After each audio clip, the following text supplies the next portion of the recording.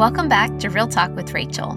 Today you're listening to Talk Therapy, a short segment of the show that releases at the beginning of every week to allow space for God to move in our heart and speak into our lives. Today's topic is the topic of thoughts.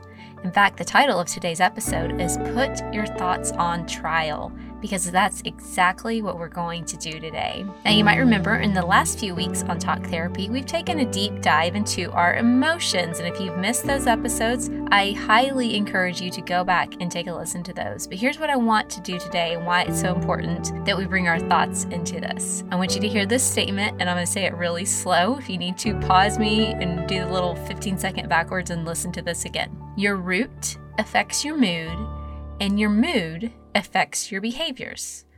Let me say that again. Your root, or your thoughts, affects your mood, your feelings, and your mood affects your behavior or your actions. Now, that statement is also listed on the post on my website with this. You can also screenshot that and have it there. In other words, if you renew your mind, your life will follow. Today, I have a worksheet for you to use with this episode. You don't have to have the worksheet, but honestly, it's pretty helpful. So if you just go to the post that's linked here on today's show notes, you can find that there. I will tell you, I did not create today's episode's worksheet. In fact, it was provided by therapistaid.com, but I have linked it there on my website. I just wanted to make sure to give credit where credit is due. There's also another worksheet that you can download for today's episode, and you can go to rachelgilbert.com/thoughts to grab that one. So here's the deal. I want us to jump into this thought of putting our thoughts on trial. Now, have you ever been to a courtroom or maybe seen on TV when someone is on trial? So here's what you're going to see on this worksheet. You're going to see that we have a defense and the prosecution, and the thought is what's going to be on trial. And then the judge is going to make a verdict. Here we go. I'm reading straight from this worksheet that we have. If you don't have it, guess what? You can just listen to me read. So in this exercise, we're going to put a thought on trial by acting as a defense attorney, prosecutor, and judge to determine the accuracy of the thought. So the prosecution and the defense, they gather evidence in support of and against your thought. Evidence can only be used if it's a verifiable fact. No interpretations, guesses, or opinions. The judge will come to a verdict regarding that thought. Is the thought accurate and fair? Are there other thoughts that could explain the facts? So here's what you're going to do. You are going to, and again, if you're in a place where you can't write, that's okay. Maybe listen once right now, and then you could think about what thought you want to put on trial. And then you could come back and kind of do it, when you have a piece of paper handy nearby, or maybe the notes thing on your phone. So I want you to identify one thought that we want to put on trial. Remember, we need to just go for one thing at a time. Kind of like I talked to you about the emotions. It's really helpful if we just focus on one thing. I don't know about you, but I have all kinds of thoughts that need to be put on trial. But it's not helpful to put 100 thoughts on trial at once. We need to choose one thought to put on trial. So go ahead. Again, pause me if you need to. Think about a thought, or maybe even ask God. Better yet, let's ask God. Hey, God, what's one thought you would like me to put on trial? Once you have that thought, go ahead and write it down. Your thoughts could be something like, I'm not worthy of love. I am not a writer. That was a thought I've had to personally put on trial. These could go on, but you fill in the blanks here.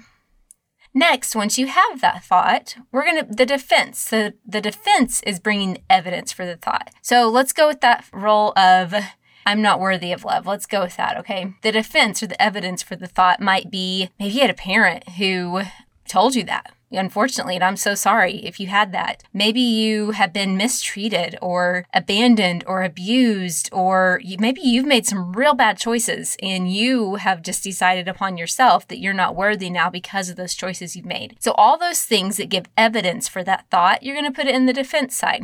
Then you're going to go to the prosecution. But guess what the prosecution is, which in my mind, Jesus is the prosecution here because it's evidence against the thought. So evidence against the thought, we want to get into God's word for this evidence against the thought. And you can use also things that may be good experiences. They're positive things that people in your life that love you have spoken over you. But honestly, the real power comes when we get into God's word and we find evidence against the thought. So if the thought was you're not worthy of love, let's go find some scriptures to talk about how God's grace is enough and how his grace is sufficient for us, and how for God so loved the world, not just the world, but your individual name, that he gave his only son to die for your sins. So that prosecution side is going to be filled with scriptures. Go pull out your Bible phone app and just type in the word worthy or loved or whatever your thought is. Type in that key phrase and see what verses pop up, and then write them in the prosecution. Next, we're going to look at the defense versus the prosecution. And you're going to be a judge. And in fact, really, we're going to let God be the judge here. But even with the help of God by your side, looking at these things, you can now choose to go, you know what? I do think that there's evidence against this thought. I don't think it's real. I don't think it has any value. Now, guys, I know that this is a lot of work, and I have said this to you probably 10 million times, and I'm going to say it another 20 million before this year is over. But doing the hard work of having healthy mental health and having a heart that is constantly cleaned out, like that's the purpose of these little 10-minute episodes that we do every Monday, is to create some space to do that deep work of things that we don't always want to do, but is so necessary. So let me tell you though, the more you do this little exercise here, this therapeutic exercise, easier it's going to get for you to recognize when there is less evidence for the thought than there is against the thought, that the Word of God has more to say about this thought than the enemy does. So I want you to take some time and do this, please, this week. Even if you only do it once, I would love for you just to see how powerful this exercise is. And I want to leave you with this from Philippians 4:8. It says, "And now, dear brothers and sisters, one final thing. Fix your thoughts on what's true, honorable, right, pure, lovely, and admirable. Think about things that are excellent and worthy of praise." All right, so the Bible has quite a bit to say about thoughts, but here's what I want to do. I want to finish up by just praying over you that the Lord will highlight whatever thought that you need to take captive today, okay? The Bible also says to take your thoughts captive and make them obedient to Christ. So if a thought is in captivity, that's why we have to put it on trial. Ask it where it came from and send it back to where it came from if it does not align with God's word. So Father, I thank you so much that you're constantly helping us to renew our mind. I pray that every person sitting under the sound of my voice will be able to hear you clearly right now, even as I'm speaking and praying over them, that you'll download to them revelation about thoughts that they have been dwelling on that are not from you. Highlight those things, bring clarity, bring a sound mind. God, we know you're the God who brings sound mind. In fact, your word says you haven't given us a spirit of fear or timidity, but power, love, and a sound mind. We receive that sound mind today in the name of Jesus Christ. Amen. All right, friends. Hey, before I go, if you're feeling brave, would you leave a review or a comment for the show? Let us know what God said to you during this episode or any of those episodes. I would love to hear back from you on that. But that is all for today's episode of Talk Therapy. Be sure to join us Wednesday for an interview on Real Talk with Rachel.